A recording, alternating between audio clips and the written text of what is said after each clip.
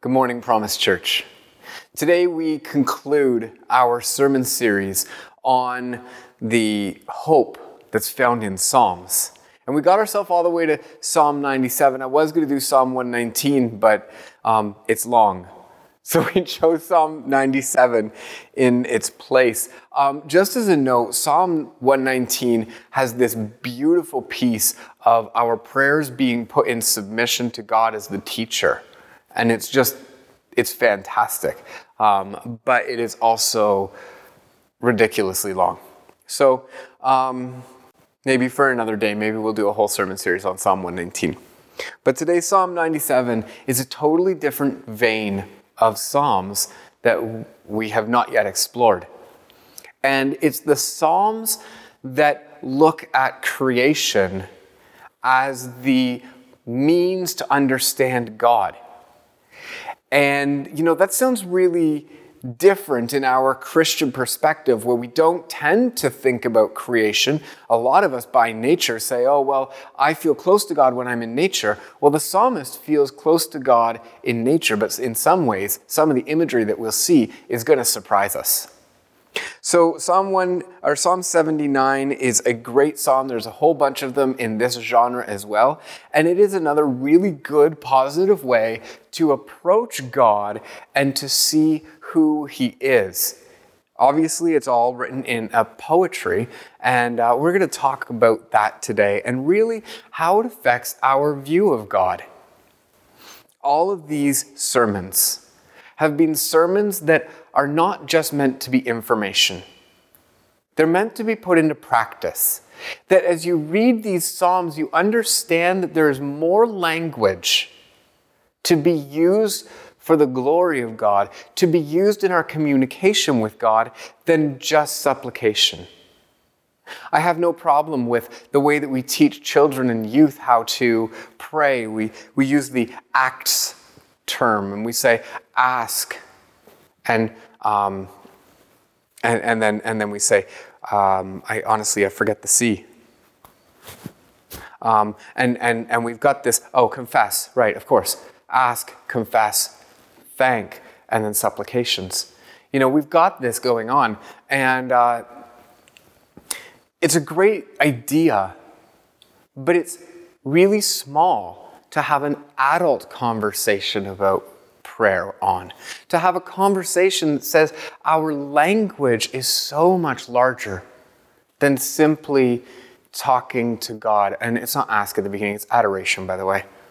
Anyways, I look at all of those things. I look at that model of prayer, and then I look at Psalms, and I say, we can enrich our connectivity to God by bringing in these larger ideas that God brings in, that the psalmists have brought in.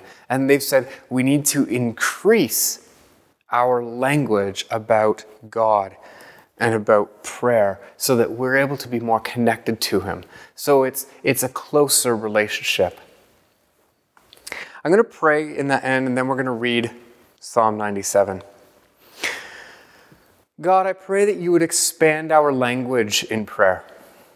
Not so that we can be impressive, not so that we can impress others, but so that we have a connectivity with you and your connectivity with creation.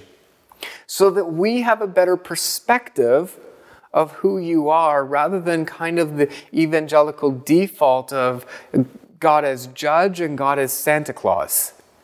God, I pray that we would see you as a much greater vision of who you are, and it would reflect in our prayers.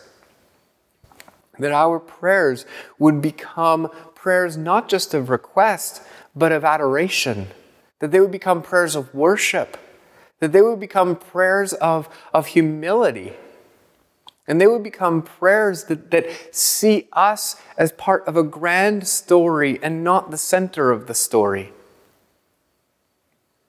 God, I pray that you would see your words lived out in us. In Jesus' name, amen. Let me read this psalm, Psalm 97. The Lord reigns. Let the earth rejoice. Let the many coastlands be glad. Clouds and thick darkness are all around him. Righteousness and justice are the foundation of his throne. Fire goes before him and burns up his adversaries all around.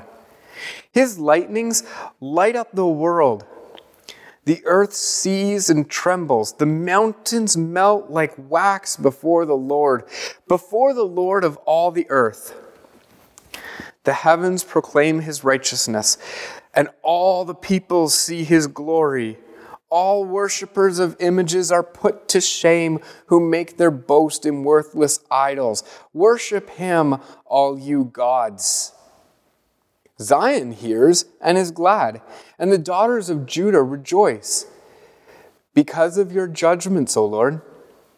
For you, O Lord, are most high over the earth. You are exalted far above all gods. For you who love the Lord hate evil. He preserves the lives of his saints. He delivers them from the hand of the wicked. Light is sown for the righteous, and joy for the upright in heart. Rejoice in the Lord, O you righteous, and give thanks to his holy name. Verses 1 to 4 start off with this beautiful reflection on the greatness of God, but it's different than the ones that we've seen in the past. See, the greatness of God is found in the scope of God's reign. And right at the beginning, there's this poetic idea that God is a volcano. That God is seen in the act of a volcano. Smoke is all around this mountain. And clouds and thick darkness are there. And fire goes before him, the eruption of the lava, and it burns up his adversaries all around. Lightnings are created and light up the world. The earth sees it and it trembles, and the mountain, it melts like wax before the Lord. You get this picture of God as a volcano, a powerful volcano erupting inside of his creation, just blowing up everything that wasn't right, just blowing it all up. And this is really interesting, the scope of God's reign, this perspective that we have here. I think sometimes we might just compartmentalize God a little bit too much. Sometimes our prayers make God a little bit too little. That's what I was getting to. When a psalm like this is like, think about this. Think about God as a volcano. Like he just erupts, and the power of the volcano to change the landscape, to move things in ways that no human could have done, but God can do it. This is imagery. It's imagery saying that if there's a situation in your life, that God has the power to shift everything and change it. And it's such a crazy thing. This psalm is a celebration of God and his faithfulness, and it's meant to be an encouraging thing. And it's so interesting that here we've just linked it with a volcano and with thunderstorms, and it's kind of beautiful. The imagery of nature's raw power makes us think of God's raw ability. And in our prayers, that is a huge faith builder. Now, in our culture, where we don't like to talk about death and destruction, the idea of God as a volcano is a little bit offensive to us because but volcanoes are bad, always bad. Well, okay, but they're powerful. And God is powerful, and so that's where that fits. His power is magnificent. The earth and the other nations, the people who aren't on God's side, they see God's power. The geographic barriers that separate people, they're brought down by God. You know, the Bible, actually, if you look throughout the Psalms, you'll notice that there's a trend in the Psalms that talk about the power, the powerful elements of weather, thunderstorms, volcanoes, tidal waves. All of these things are attributed to God. And you've got this huge piece. It's like, think of nature and all of its power. And from that basis, now you can start to think of just the beginning of God's power. That's just the little bit of God's power. His power is even greater than all of that. And there's something really faith-building about that, because we know the character and the heart of God, to recognize that along with his character and his heart, he is not meek and unable to do anything. He is powerful. And this prayer puts that reminder out there for us. Verses 6 and 7, the psalm reminds us of God's power over all creation. That creation itself points us to God. And so whenever we see mountains in the Old Testament and even the New Testament, they're referring to strength. They're referring to a place where God has come down. So we see this mountain theme inside of this passage, and we see them melting like wax before the Lord.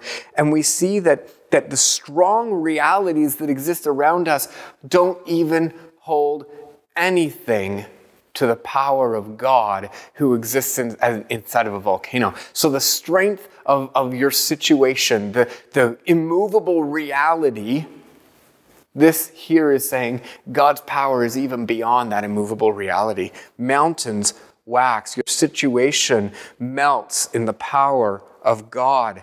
We've got to remember that God is not just loving and faithful and gracious and all these nice little ideas that we have about God, and he's so nice and we can put him in a little corner. God is ridiculously powerful.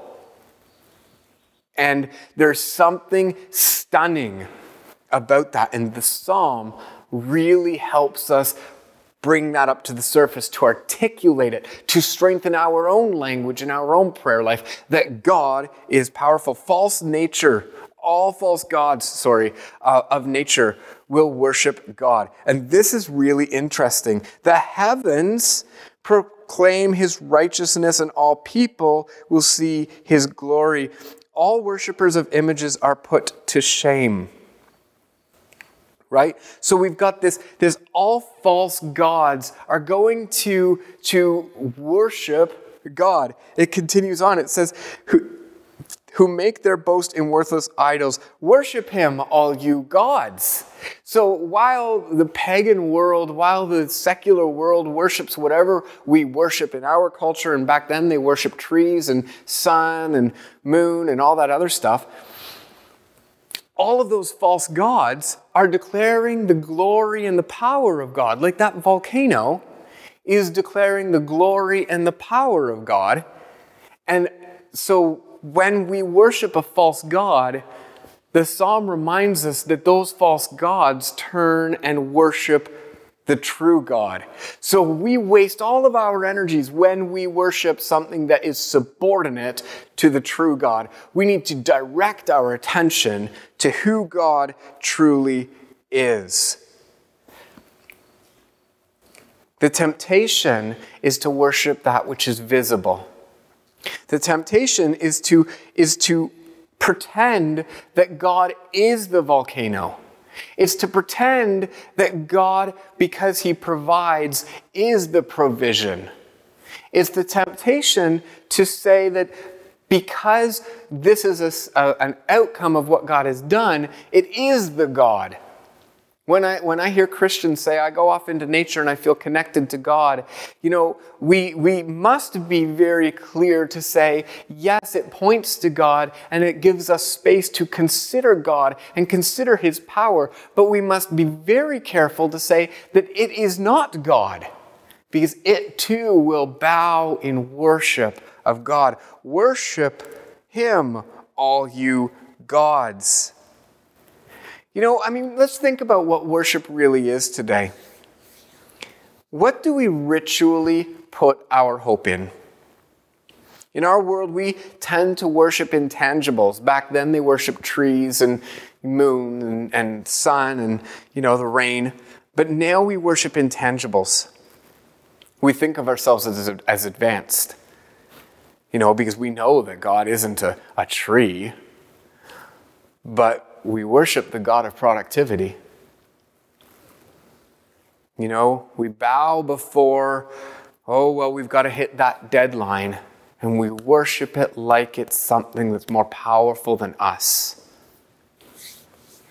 We worship financial success. It's one of our metrics of overall success. We're truly achieving something if we can, get our net worth up over X number of dollars. That's success. There it is, guys. Worship that. We worship family bonds. And we say that the most important thing in our universe is that family is close. We worship our purpose for life, And so what I want to remind us is that all of our false gods will bow to God. Productivity bows to God, who's most productive. God is way more productive than anything that we could have done. Financial success bows to God, who owns all of creation. The God of family bonds bows to God, whom all people are bound to. Even the God of our purpose in life submits to the God who defines purpose. And so whatever your gods are, whether they're material or immaterial, whether tangible or intangible, all of your gods will bow to this great God. And this prayer allows us to remember that God is God above all else. And this prayer allows us to put God where he belongs. So in doing that, verse 8 and 9 elevate Zion. Now, this is the point where we actually start to see a little bit of history. We know now where this is written in history. It's written as the people of God. It's post-David. And as the people of God start looking to the promise of God for Israel, Judah, that God will always be in control. And they start calling Judah and Jerusalem Zion, the holy hill. And so Zion hears and is glad. And we see this elevation of Zion. And the daughters of Judah rejoice because of all your judgments, O Lord. For you, O Lord, are most high over the earth, and you are exalted far above all other gods. And so we hear this. And as the church today, we hear this, the promise that God is above all other gods, and we remember it, and we are gladdened by it. It brings joy to us. Why does it bring joy to us? Well, it brings joy because it's vindicating. It's reminding us that, you did choose the right cart to hitch your hope onto. It's a good thing. And so we're glad. We're glad. And then we move to the end of the Psalm 10 through to 12. And we see this, you who love the Lord, the psalmist now turns his prayer attention to a potential listener or a reader. And now as I read this, I am now caused to think internally. You who love the Lord, hate evil. Last week we spent time on confession. Guys, it is not inappropriate to hate evil. The Bible commands it in numerous locations that we need to recognize that there's something wrong in the world. We don't berate, we don't judge, we don't hold people up to these standards, but by all means, we have to recognize that evil as a presence, it exists. We can no longer afford to deny it and think positive thoughts in the face of it. Be clear. We hate evil. We have to. We have to hate those things that destroy and bring death. I can't celebrate things that destroy humanity, that destroy the world, that destroy God's creation. I can't celebrate that, and neither can God.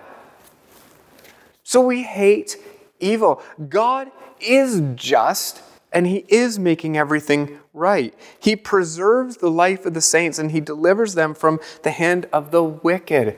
God is active against evil and will, in due course, remove it. God delivers us from those who do evil, the wicked ones, and we're protected by God, and God will finalize His kingdom. We have great joy in this. So one of the things that's happened in this psalm, as we've gone through it, we've recognized the scope. The thing in our prayers that is so often missing is the connection of God with creation. Not that creation is God, but that it shows God's power. The next time you get a chance to look at a great body of water, consider the power of that water if it was unleashed from a dam over any landmass. Consider the power of Niagara Falls and the eroding nature that's been taking on the escarpment for year after year after year, as long as we can track back. Think of God's power the next time you see a storm rushing in and the clouds are billowing and the lightning is bolting. Think about God's power when we consider these acts of nature and reflect on them in your prayer. Because not only do we serve a faithful, loving God, we also serve the most powerful being in existence. We serve and love and give our devotion to this God. So while we are afraid of power because absolute power corrupts absolutely, while we fear power among humanity, we have learned that we can trust God's power because His purposes are truly good. God didn't have to be good. He chose to be good. God chose to be good. He chose to work in us to act according to His good pleasure. And we see that God is good. And so now we do not need to fear the power and the corruption of power that we've seen all throughout, history. We see that God is good. And so now we can trust God in that power. We can see the thunderstorm and say, oh, but that's just a small fraction of God's genuine power. His genuine ability to change the circumstance. His genuine ability to set us free. We see it in the tangibility of nature, and it applies to the intangibility of our lives. And so allow that nature piece to be part of your prayers because it reflects God's power. Verse 11 says, light is sown for the righteous. And light is a universal symbol of hope. This whole series is called The Hope in Psalms. And it says, light is sown for the righteous. There is hope. A joy comes when you're vindicated in your righteousness. A joy comes when that truth has been revealed to you. 1 John 1 talks a lot about light and darkness, and you start to see this dichotomy existing in 1 John. And 1 John 1, 5-7 says, this is the message that we have heard from Him and proclaimed to you, that God is light. In Him is no darkness at all. If we say we have fellowship with Him while we walk in darkness, we lie and do not practice the truth. But if we walk in the light as He is in the light, we have fellowship with one another, and the blood of Jesus, His Son, cleanses us from our sin. If you have light in you, you live in the light, and that's integrity. If you have the light of God in you, when we think about this light piece that comes and says light is sown for the righteous, when you live in the revelation of God's truth, of God's power, of God's love, of God's grace, we've talked about all of these things, in this sermon series, when you live in the light of all of the truth that comes out of the hope in Psalms, we no longer participate in acts of the darkness that bring about death. We hate what is evil. We reject that. We ask God to cleanse us and to teach us and to change us. That's why Psalm 119 would have been really nice and important, but didn't fit. So that teach me your way, O Lord. Lead me lead me in a clear path because of my enemies. We've got this prayer out to God. Teach me, O God. Teach me, O God. He is changing us. And we no longer participate in the darkness, but we live in the light. And so it's integrity that we say, we give our allegiance to God, we trust Him, we recognize His power, and we live in the truth of that with integrity. We give thanks that God will overcome all forms of evil. I say it again and again and again, but this is the core hope of the Christian. God overcomes evil and will live with us. He does it through the person of Jesus Christ. This is the gospel message. This is the truth for which we hold on to, which gives us the confidence. The hope that Psalms brings us is it consistently brings us back to the nature of God and says, this God is competent, capable, and willing to bring about that which you hoped for.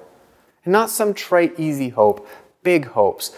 God living with us and making all things right.